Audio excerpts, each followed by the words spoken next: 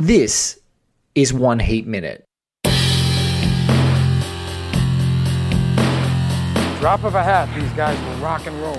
What's your name? Wayne Grove. Look like gangbangers, working the local 7-Eleven here. Robbery, homicides, take it. Give me all you got! Give me all you got! I do what I do best. I take scores. You do what you do best. Trying to stop guys like me. A podcast dedicated to all 170 minutes of Michael Mann's LA crime opus Heat, 1 minute at a time. Ladies and gentlemen, welcome back to One Heat Minute. I'm your host, Blake Howard, and joining me today, just by complete osmosis, and I've even said it to him just as we started, the best edited, arguably, parts of this entire film. And I've got two great editors back to back to kind of talk about them, which is a total fluke. But I think, like the destiny of this movie and the destiny of this podcast, we knew that it was going to happen. So, Fashion Adamansky was last week. This week, I have a television editor, writer, and producer, a great video essayist who I strongly recommend for like homework for One Heat Minute fans to watch his video essay on Dog Day Afternoon. Also, if you're an Altman fan, McCabe and Mrs. Miller, terrific docos, mini docs, if you like, of magic and light in the films of Steven Spielberg. And he gives excellent Twitter.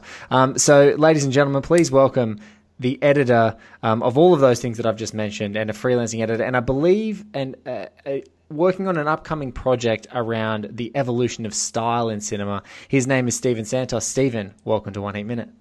Thank you, Blake. This is my first podcast appearance.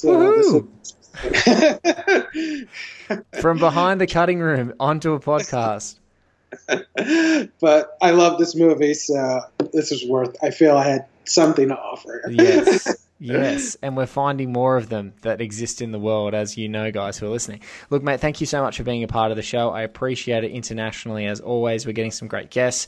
So Stephen and I are going to check out this insanity of a heist minute, let you guys listen to the chaos. Then we're going to come back and talk about many things about it. So let's do that together now, and you guys can have a listen. And again, apologies in this heist minute of all the quiet, contemplative moments of this film that you can sort of listen hard in the cans. As soon as we cut to the chaos and carnage of this scene, I'd probably recommend slightly turning down your headphones right now, because when it cuts in, it's going to blast your ears off. So here we go. We're going to watch it together. You guys are going to listen along, and we're going to come back and talk about it.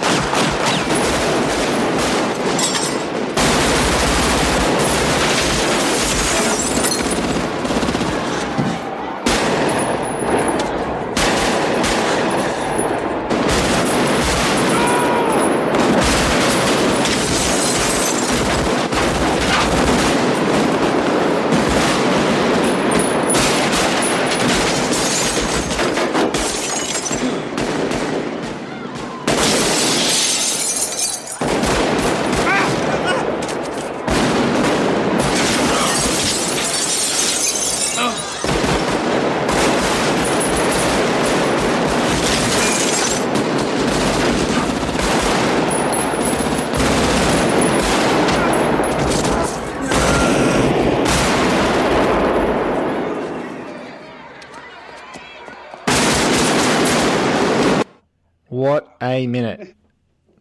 And in like 3 seconds, we watch finally the turning point of all this momentum, this sort of unstoppable force of these three guys, cut after cut after cut. I think it's around 25, nearly 30 cuts that I've just counted there as I'm watching again.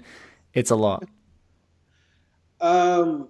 Yeah, I've been watching this sequence the whole, several times over the last few days in preparation, and I've watched that specific minute again and again and again. And I'm just like marveling just at how, all those shots are just so well planned and mapped out. And I can, and I told you this, and I'll just share this, that last week, since I now live in the city this was shot in, as part of my plan to kind of visit all the places in the city that I saw in movies that I've never been to before, I feel this was a good time to go to downtown LA and see where this got shot. And it was also kind of just a good something to learn. You like when you're actually in the physical space.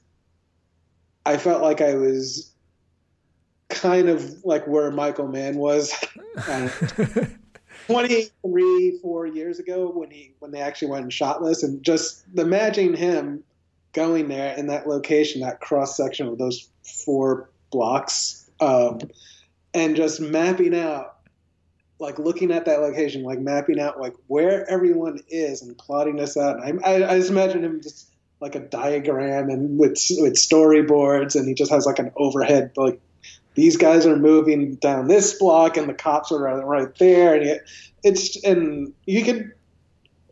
so much chaos and going on in that scene. And yet you understand where everyone is in relation to each other. Yes. And you can, like, they, even from bullet to bullet, I think you're right there, Steve. So even from bullet to bullet of the chaos of muzzle flash to fire to, to a fire, and then De Niro when he's not sure whether the guys can see what his next move is and he's screaming over his left shoulder, go, and making those moves. There's such a great momentum with how even the tracking that footage, approaching the shot perfectly to see him take the shot. The camera comes in just even a fraction for him to call go, and then to get a flash of where Chris is, to see what he's doing, the people who are pursuing Chris making the run so that we know that he's protected. And then similarly, we just do that great, sort of side-on cut over to Michael where he gets isolated. So he's like, incrementally Chris first, Michael next. Michael hesitates, goes the opposite direction. Again, it's for all the chaos, exactly where these guys are, which is why it's scary, because they just keep reinforcing that they're getting up to this blockade and they're just blasting and chewing through it with those bullets. So crazy good.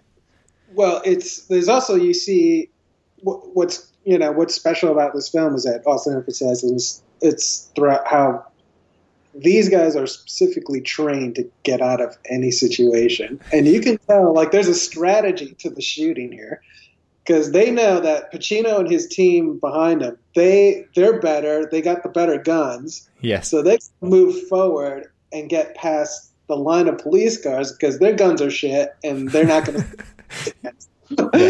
So they have this, like, and without even saying anything to each other, they get out of the car and they just start moving forward down that street just to get past that blockade, because that's the only chance that they have. That's all they've got. Yeah.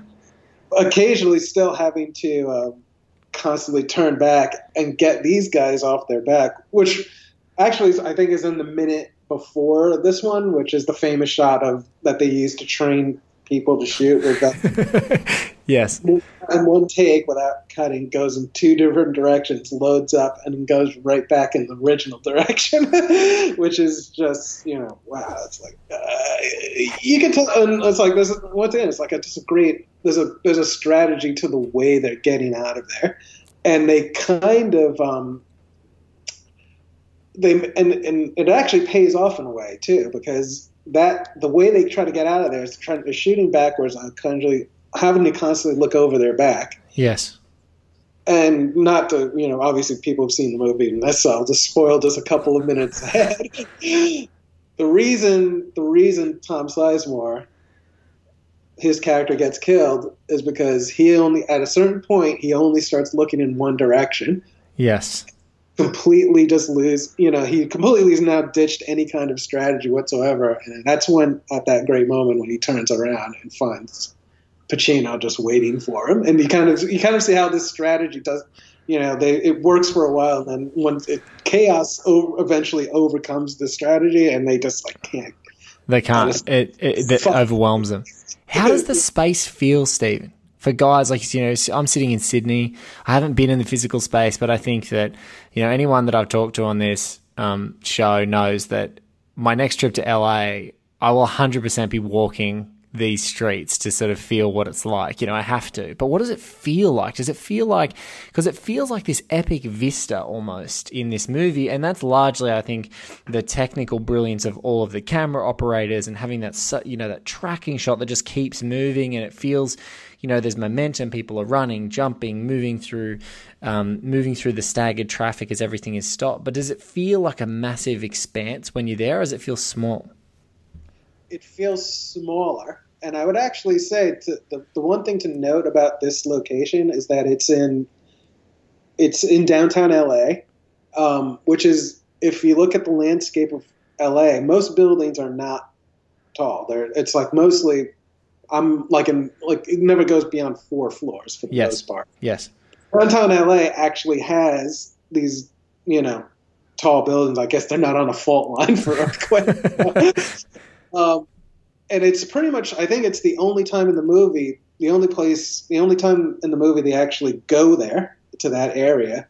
And it has, unlike the rest of LA with those tall buildings, and this is actually the feeling you get living in New York all the time, this cavernous feel. Yes. Which, they're kind of, and it lends to that whole sense in the shootout that they're completely trapped there. It's hard to just, there's no sense of sky. Yes. And it's the only time in the movie, since they don't actually go there for most of the movie, they, you see most of the landscapes for the movie. You see the sky, it's very, skies and oceans and even when he goes down south to find Torino, you've got those great mounds of, yellowing sulfur or whatever it is that's being mined, and that's against the sort of harsh grey blue LA sky as well. Yeah, so got lots of great outdoor spaces. So this is pretty much the only sequence that takes place amidst all these tall buildings, and also lends that one of the most important aspects of the shoot is the sound design. Yes. The guns just don't sound like, when I saw this back in 1995, like the guns just didn't sound like anything I'd heard before. Yes. And he went through the detail of being able to have a sound effect for the gun where it echoes in that specific space. It wouldn't echo anywhere else in Los Angeles, but in downtown Los Angeles, where you have all these tall buildings, it's going to have that certain echo to it when you're shooting guns like this. And yes. I'm glad that he went through the trouble to get that sound effect right, because it makes this sound different than a shootout that you saw beforehand. Well, the big thing has that real, like, there. Yeah, the amazing editorial quartet, Pat Buber, may he rest in peace, Dov Honig, Tom Rolfe, and Bill Goldenberg. They had the nous to record all of the live fire that they were doing with these guns on set as they were shooting. So had the foresight to say, I'm going to record it because, and I want them to use the dummy bullet so that the sound is amazing on set. We want that to affect the way that the performers are doing. And so normally you would throw that in the bin. Like you would just go, okay, there's the temp track. We'll take it to the editors and the sound designers, and they'll use it as the baseline, but we'll be able to fix it. And everything that the quartet of editors, from what I heard even in the last podcast with Vashi, was that like Bill Goldenberg and the team are like, Michael, nothing that the sound designers are bringing us sounds as good as these guns being fired in this physical space. Like nothing sounds like, to your point, like before 95, nothing sounded like that. Nothing was as grating in a positive sense, like that, you can feel it in your bone marrow, than these guns firing in this space.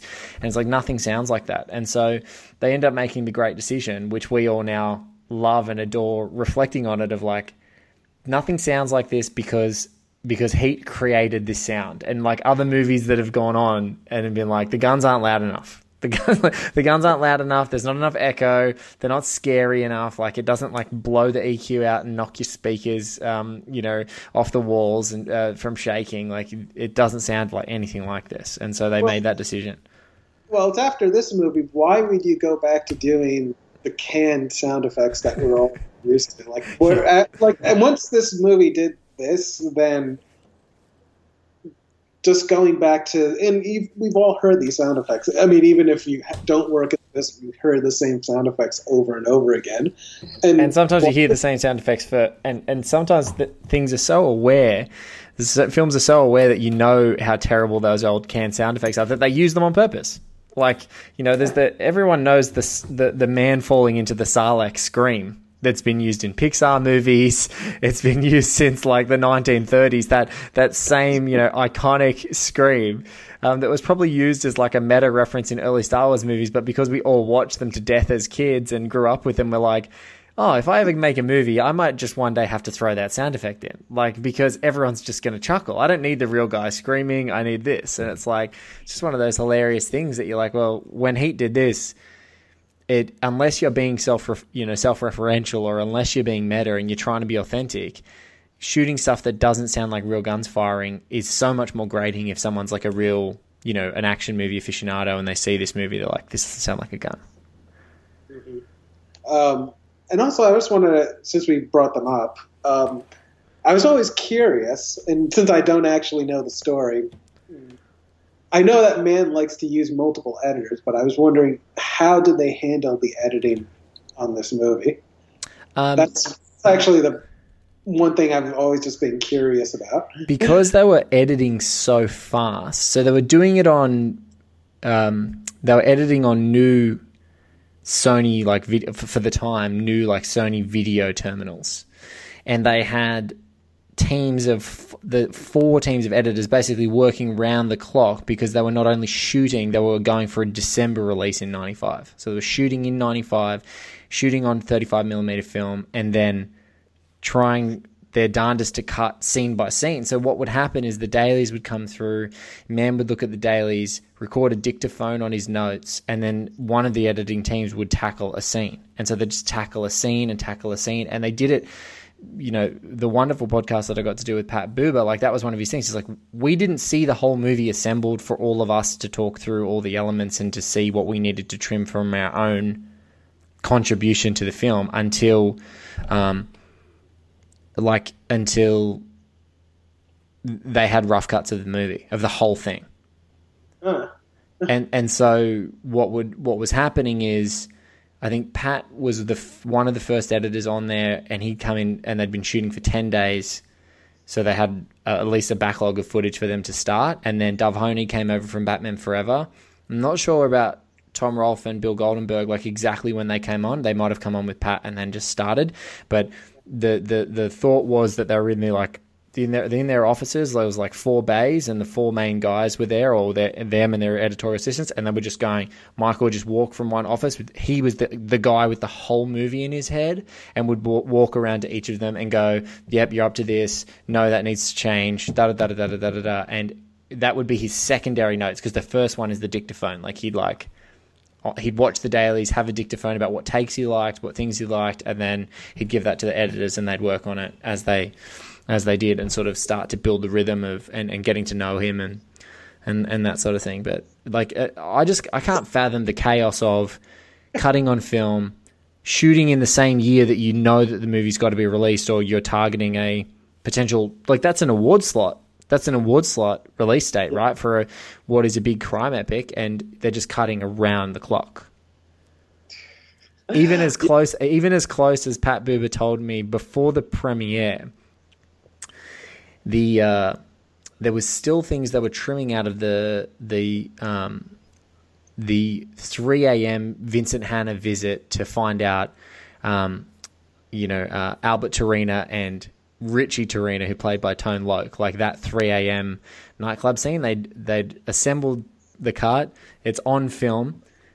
They watch it in preparation for the premiere, and Michael gave Pat Buber a note going, we could trim more out of that scene.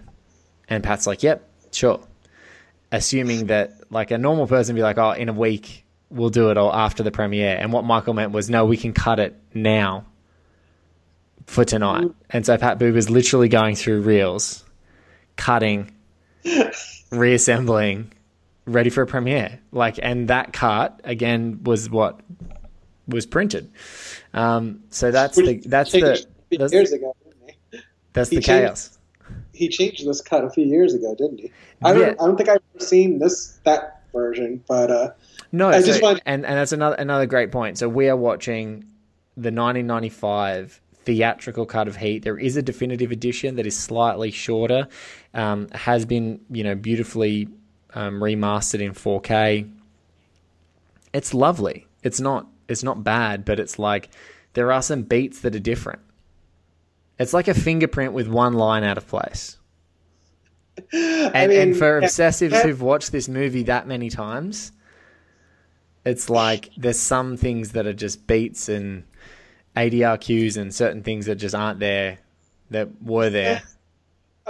He just has that obsessive quality, which is why he keeps producing multiple cuts of his movies, and he just has that kind of that obsessive take on things to just not let it go. And we all have that. He just doesn't suppress it in any way. but to be fair, Heat is the movie, and actually The Insider, I don't think there's been a secondary Insider cut, but like that, this period, Heat and The Insider are his like most, arguably his two greatest films.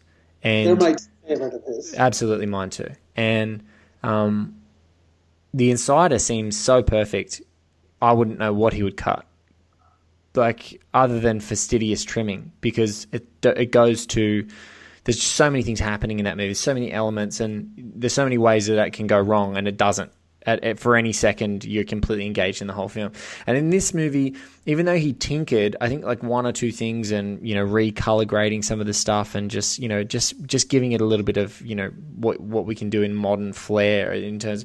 He hasn't touched it. Like, I know that Mohicans, there were significant differences between the director's cut and the theatrical cut. There's apparently a black hat cut out there that exists that's different to anything that went out in the theaters. Ali has two separate cuts, and in fact, I think the director's cut of Ali is way better than that. And the Miami Vice has a theatrical cut that I don't think is as good. I think the theatrical cut of Miami Vice is really great. And so it's just, it's one of those weird things where there's like different versions of almost all of his films that are out there. Maybe Thief is the only other movie that doesn't really have any differences. But I mean, in his case, it's just really because he's going back and like years later and saying, you know what, I want to use another take. He's not even changing. He's not even. I think in this version, he didn't. No. What I heard, he changed scenes. He just went in and changed takes and just took little slivers, slivers of a heart, 5 or 6 frames here and there in a scene to feel like he's punching it up or something. And that's still like bothering him. Yeah, it's like still bothering him 2 decades later. That's like a novelist changing a sentence in a bestseller 10 years later. I mean, I actually understand it because I do that with words, and I'm an editor, so we're used to just like I do like 10 different versions of a scene, and then like 5 versions for myself, and then 5 versions for somebody to give me notes, and then that person above them has to give me notes, and it's just this endless kind of altering. Like, and you can go as many versions as you want, and it's just. Do you feel finished though? Do you ever feel finished, Steve, for yourself, like on something? Like, because that's the great thing, and pointing people back to a previous episode and a future episode with the amazing Pat Boober, may he rest in peace. He talked about like his favorite scene in the whole movie is one that he cut together that got altered the least, and it was a later scene in the movie, and he loved it the most because he just felt like his first cut, he got what Michael was going for with the scene, and his assembly cut of it that said this is what we've got, and took all Michael's notes in, of course, but like his assembly cut of the scene was exactly like it was right on point. So like my thing to you is like, do you feel finished as an editor when you're like, there are cuts of things where you're like, oh, I can't change that because that's what I'm happy with, and then someone gives you a note, or like how do you approach that? It's a tough thing. I'm never satisfied with it. And the same thing has been now that I'm more writing too. It's very much just working things over. I've taken all the lessons of editing and applied them back into writing because I just want to like get it down the chute and get it out the chute as much as best possible way possible, and it's just an endless reworking of, in terms of editing, it's like an endless thinking of like, was that cut just 2-3 frames off? Yeah. And then that kind of bothers you, and then you keep adjusting it this way, that way. Is the music hitting right? Should I be a close up there? And and it's an endless question, and it goes. I've been doing that with writing. It's like you write certain lines of dialogue, and you constantly keep adjusting the words because I'm always constantly thinking in editing and writing in terms of rhythm. Yes. Sometimes it's always a constant search for the right rhythm to things. And, that's kind of, I assume that's also, in some ways, that's Michael Mann can work with different, sometimes he uses his editors twice, but he's worked with generally different editors over time. And, his notes are basically just, I assume, just an endless search for just that right feel, that right rhythm to the scene, something that just feels right for him. And the overarching pace, because in this movie particularly, like we're watching one of the most frantic minutes of the whole movie, where the rhythm is not even dictated by any score at this point. It's just ferocious bullet fire, like hails of gunfire that we're watching. And so the pace and the rhythm is all dictated in the movement, phenomenal movement of camera, great, shots and reactions, whether it's cars getting chewed up. There's some of the shots of police cars in this minute we haven't even talked about, but like some of the police cop car like blowing out of windscreens and exploding through doors is just so ferocious. But in this movie, there's so many huge, like significant, dramatic conversations that happen between people. So maintaining the pace, knowing that eventually you're going to get to this centerpiece where the pace is going to be like, the rate that the phrase I'm using for it is like cardiac arrest, where your heart is beating so fast you're not sure what the hell's going on, and then it can slow down and we dig back into the investigation and dig back into something that's a little bit more disciplined as opposed to this chaos. Like must be an insane challenge. Well, it's and I this will be one of my ideas that I like people to understand about editing, which is that, and as much as I love the sequence, it's a great sequence, but editing isn't just about the speed or the action, which I feel sometimes nowadays people think, oh, something that has the most editing is the best editing. Yes. And to me, it's just as important, the quiet moments that we get in this film that you're obviously going to cover in other podcasts, but the moments where you could just linger on something. I noticed there was one thing before, and it happens right before the first cut to De Niro on the bank, yes. At the beginning of the sequence. He cuts to two shots of, I believe, Ashley Judd and Amy Brenneman. Yes. Yeah. And he sits on them in silence, and he just does that right before he kicks in with that music cue and De Niro in the bank. And those to me are very key moments because they happen right before. Yeah. Especially because they just, it's actually sort of a reminder of how much they took Dennis Haysbert from the diner and what his girlfriend also, and you kind of get this sense like this is what they have at home, but yet this is what they're about to do. I think in this minute as well, I think it's a great point. It's like it's not about the speed. In fact, the parts in even the chase, even in this heist and in the chase, is where it slows down. And when Chris gets shot in this minute, things alter. Like it's almost like, I don't know, it's this weird slowing of time effect. I don't know if it's slow motion or I don't know if it's like half a frame slower. Maybe you in your watching has seen it, but that second where De Niro watches him, whether they just drag out just by like a fraction of a second to tweak your brain or something. When he sees Chris go down, you feel like the air gets sucked out of the whole scene because it feels like it's been, it's like breathing fire. And then when Chris goes down, and Michael's already gone, but the balance of the entire thing is, the cops have finally tipped the scales, and we're seeing in this next moment Neil's reaction, and it literally ends with Neil like 1 foot on the ground running towards Chris, who's laying down after being clipped on his clavicle there, on just under his neck. Yeah, and it's also like you can also listen to the sound design there because some of it starts to drop out. Yes, and then you'll get to this in the next minute because I did actually watch to the next point when De Niro actually gets to him and picks him up. Yes, and I'm fairly sure they dropped out a lot of the sound there just to kind of isolate that moment. And even though I can tell as a professional that line De Niro saying is complete ADR. Yes. Because it doesn't. You can hear it in your ear. Like that doesn't quite sound like he's actually there in the location, but it still works. It still works. I understand why he did it, but it just. I like how it just isolates that one little line. Come on, and he does, and it just isolates all the other sound around him. Yes. Just a moment, and then he picks him up, and it's. There's so much good stuff in this. Yeah.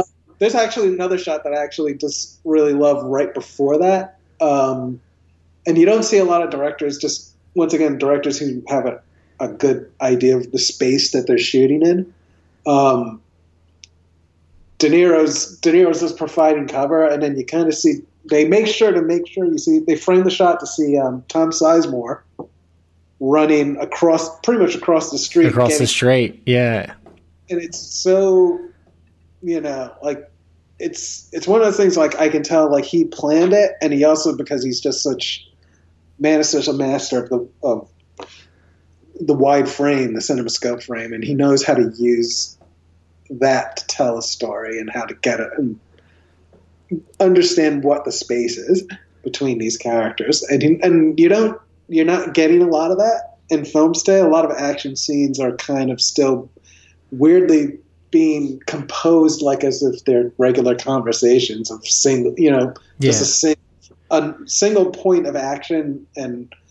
It's but not even the full frame, because it's subtle, because Mann's two primary shots or sort of like compositions for how people are caught in this, or actually there's sort of three. There's the overarching tracking shot, the great tracking shot that, Val Kilmer gets to sort of drink up in the previous minutes.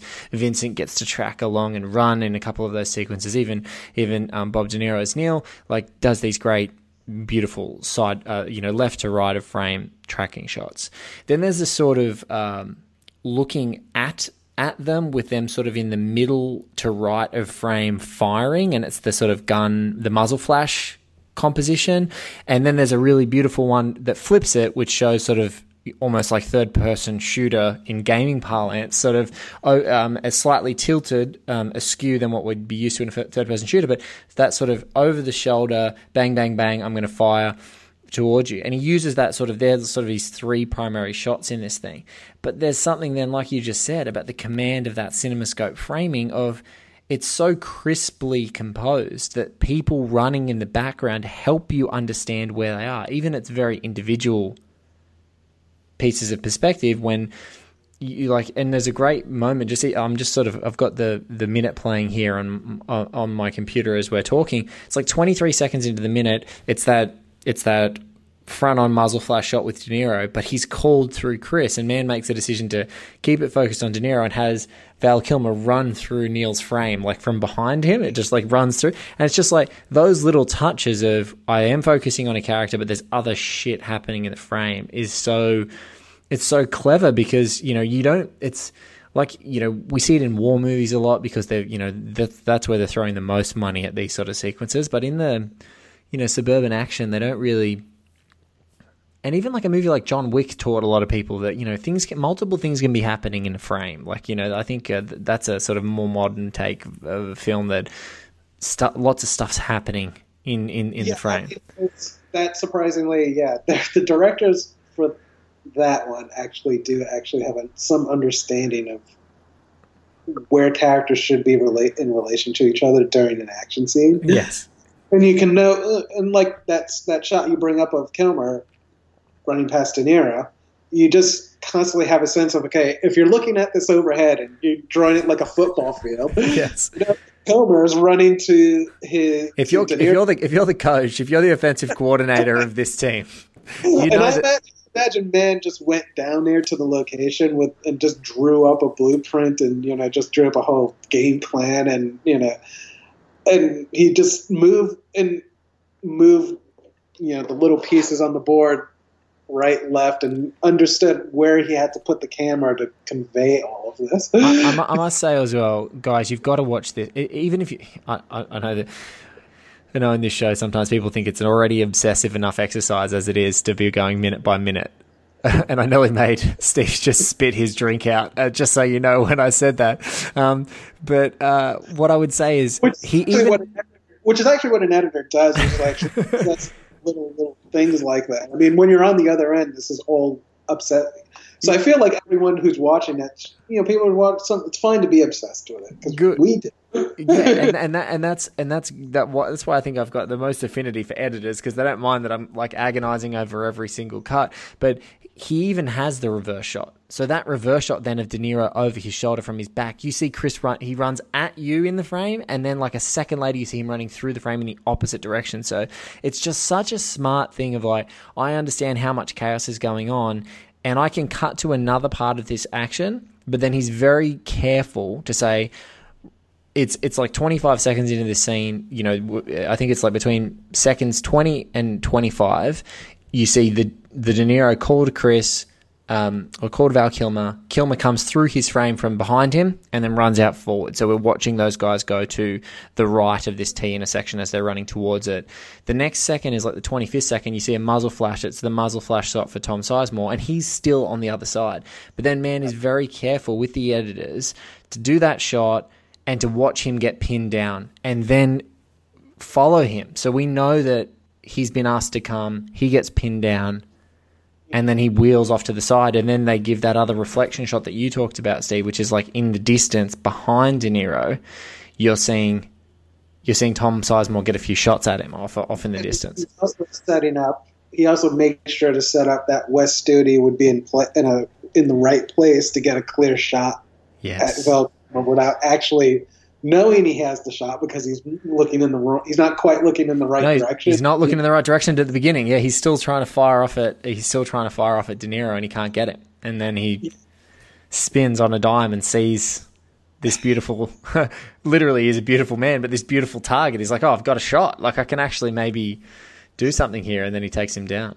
Great. I mean, this is what a director does when he's conceiving an action sequence like that. He's just thinking, especially with something like this, he has like specific characters he has to kind of really focus on. And then I think he's staging this in a way by looking through all of their perspectives so that he can reach that, he can reach the conclusion that he's trying to get to, which is, especially like, he sets up West Studi's character throughout that sequence, and then he gets him to the point where, then he realizes I have a clear shot, and he takes the shot and gets him.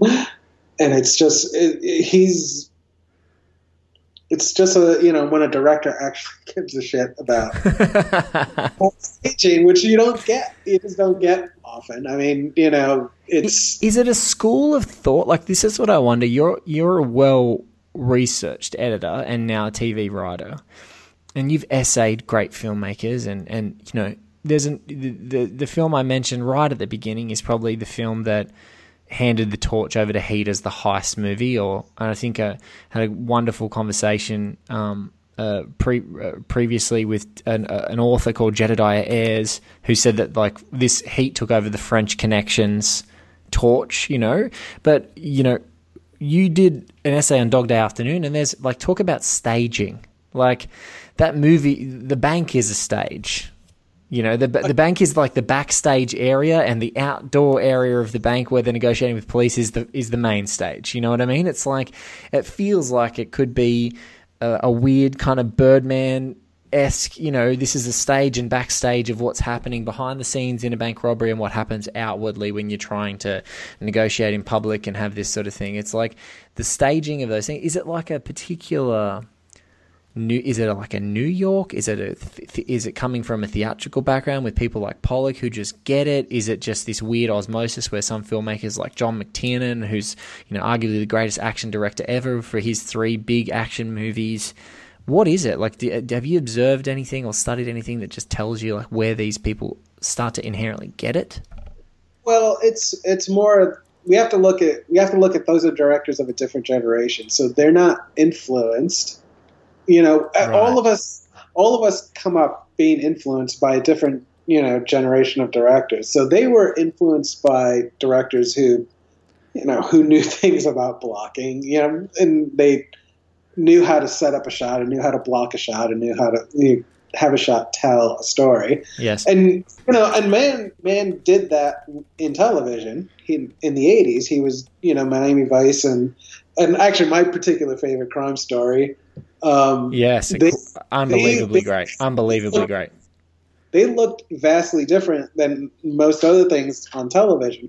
But here's the thing. The generation of filmmakers that came after who aren't quite as skilled in this, they were influenced by the not so great television around that time, which not looked like Miami Vice or Crime Story, which were just, they were both just operating on a different level technically. And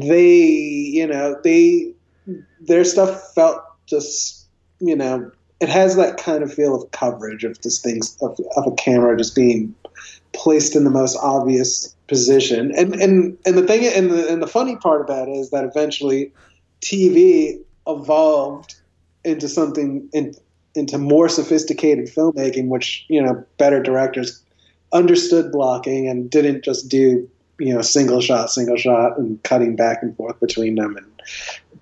But unfortunately the film directors, a lot of film directors now were influenced by the not so great television directors.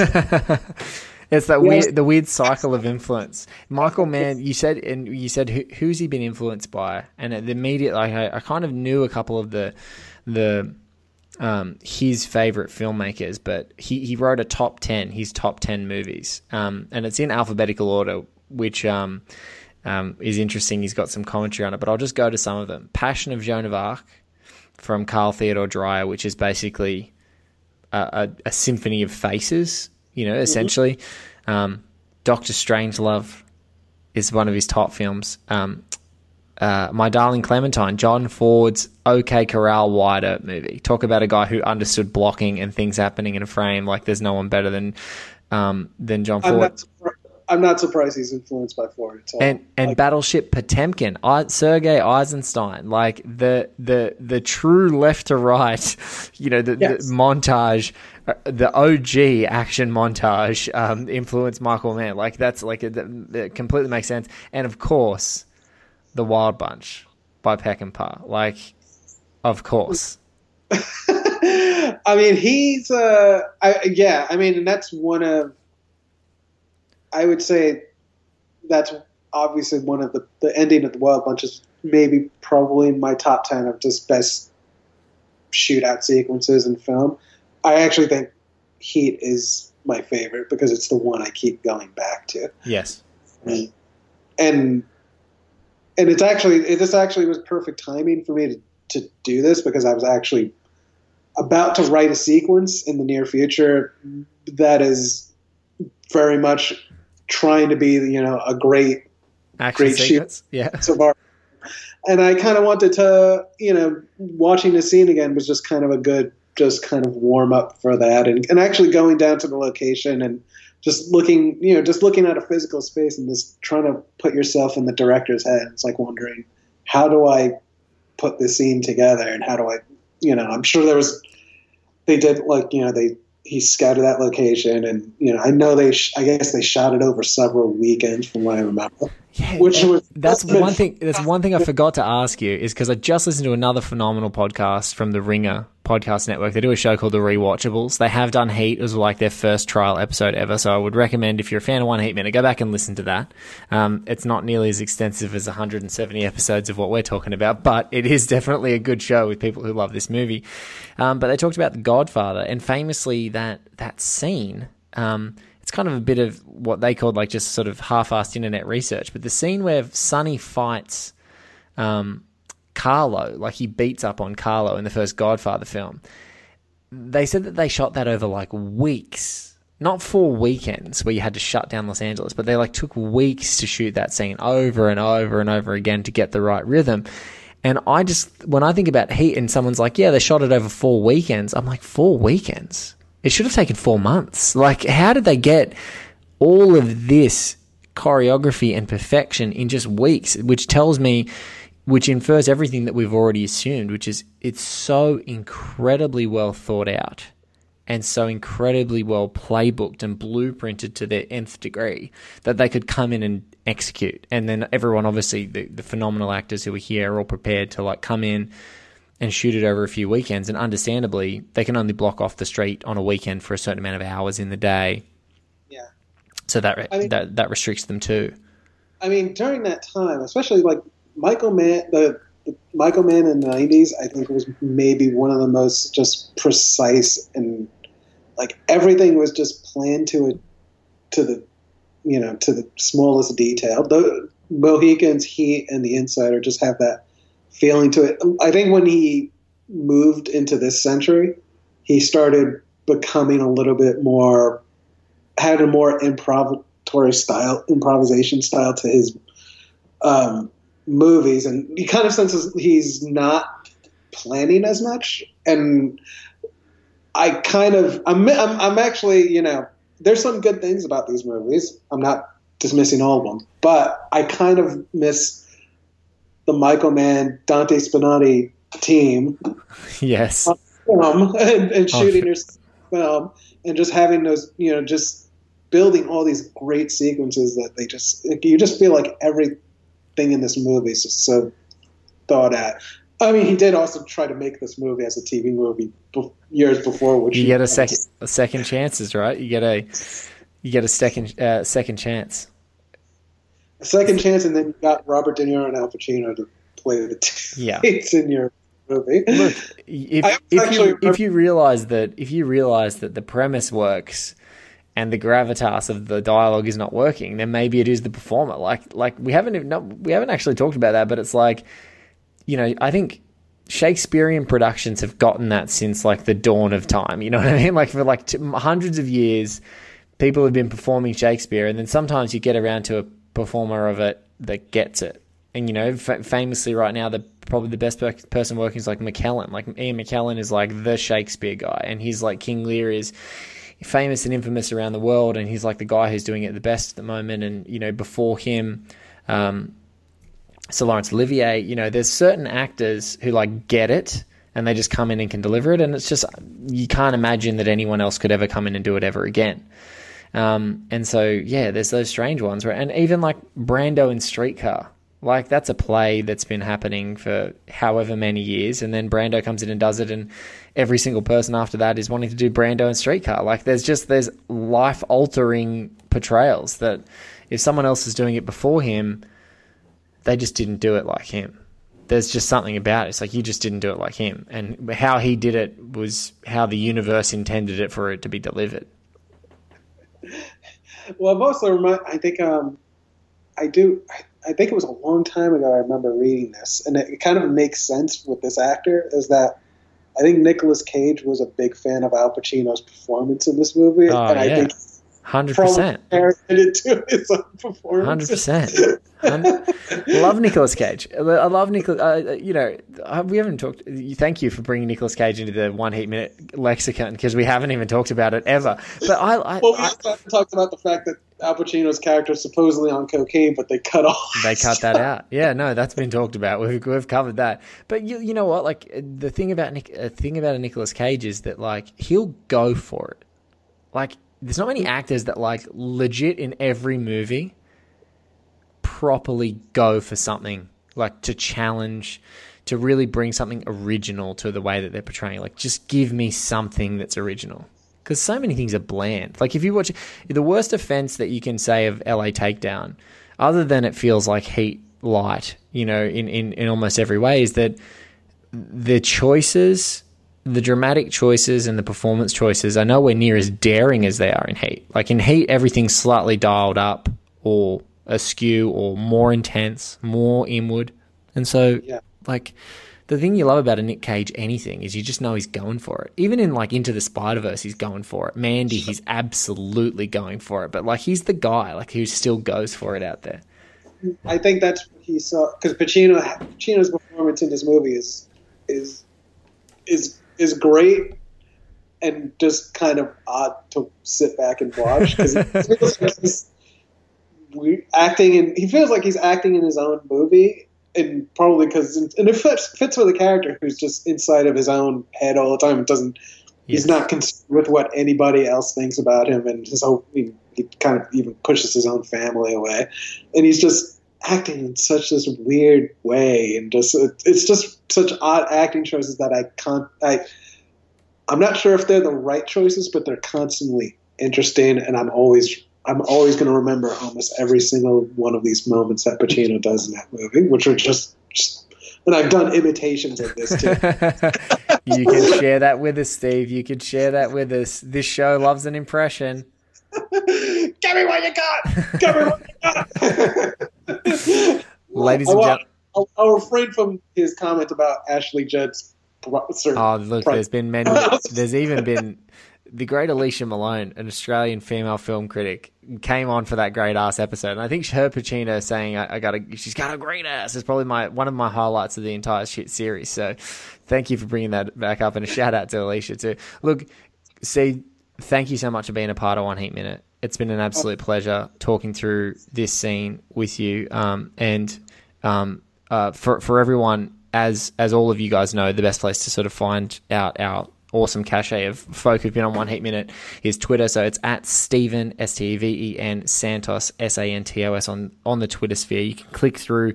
Then he's got his Vimeo link, which I would strongly recommend. Dog Day is homework for this, and immediately after we record that episode, that's going to go up on my Twitter to remind people that Steven is coming onto the show. Mate, thank you so much for being a part of it. It's been a pleasure. It's great to have an editor on the show again, talking through this sequence, a second editor in a row, after Vashi Nedemansky, another person who's gotten to walk those streets in this scene, and I appreciate all your time here, so thank you so much. Thank you for having me on the show, Blake. Great. Guys, as always, this has been One Heat Minute. I am Blake Howard. Blake is Batman on Twitter, but really, oneheatminute.com is the only place you need to go. Mail at One Heat Minute if you want to email us to get in touch. That is the best way. And look, we're heading out of this ice. We're moving through. Finally, the cops have tipped over that advantage. And when Robert De Niro, before I let you go, remember, when Robert De Niro's Neil McCauley says go, you go. You don't break off and walk away. You go. Because, God damn it, Michael Torito, you just made Val Kilmer get shot. Guys, we'll catch you on another episode of One Heat Minute just around the corner.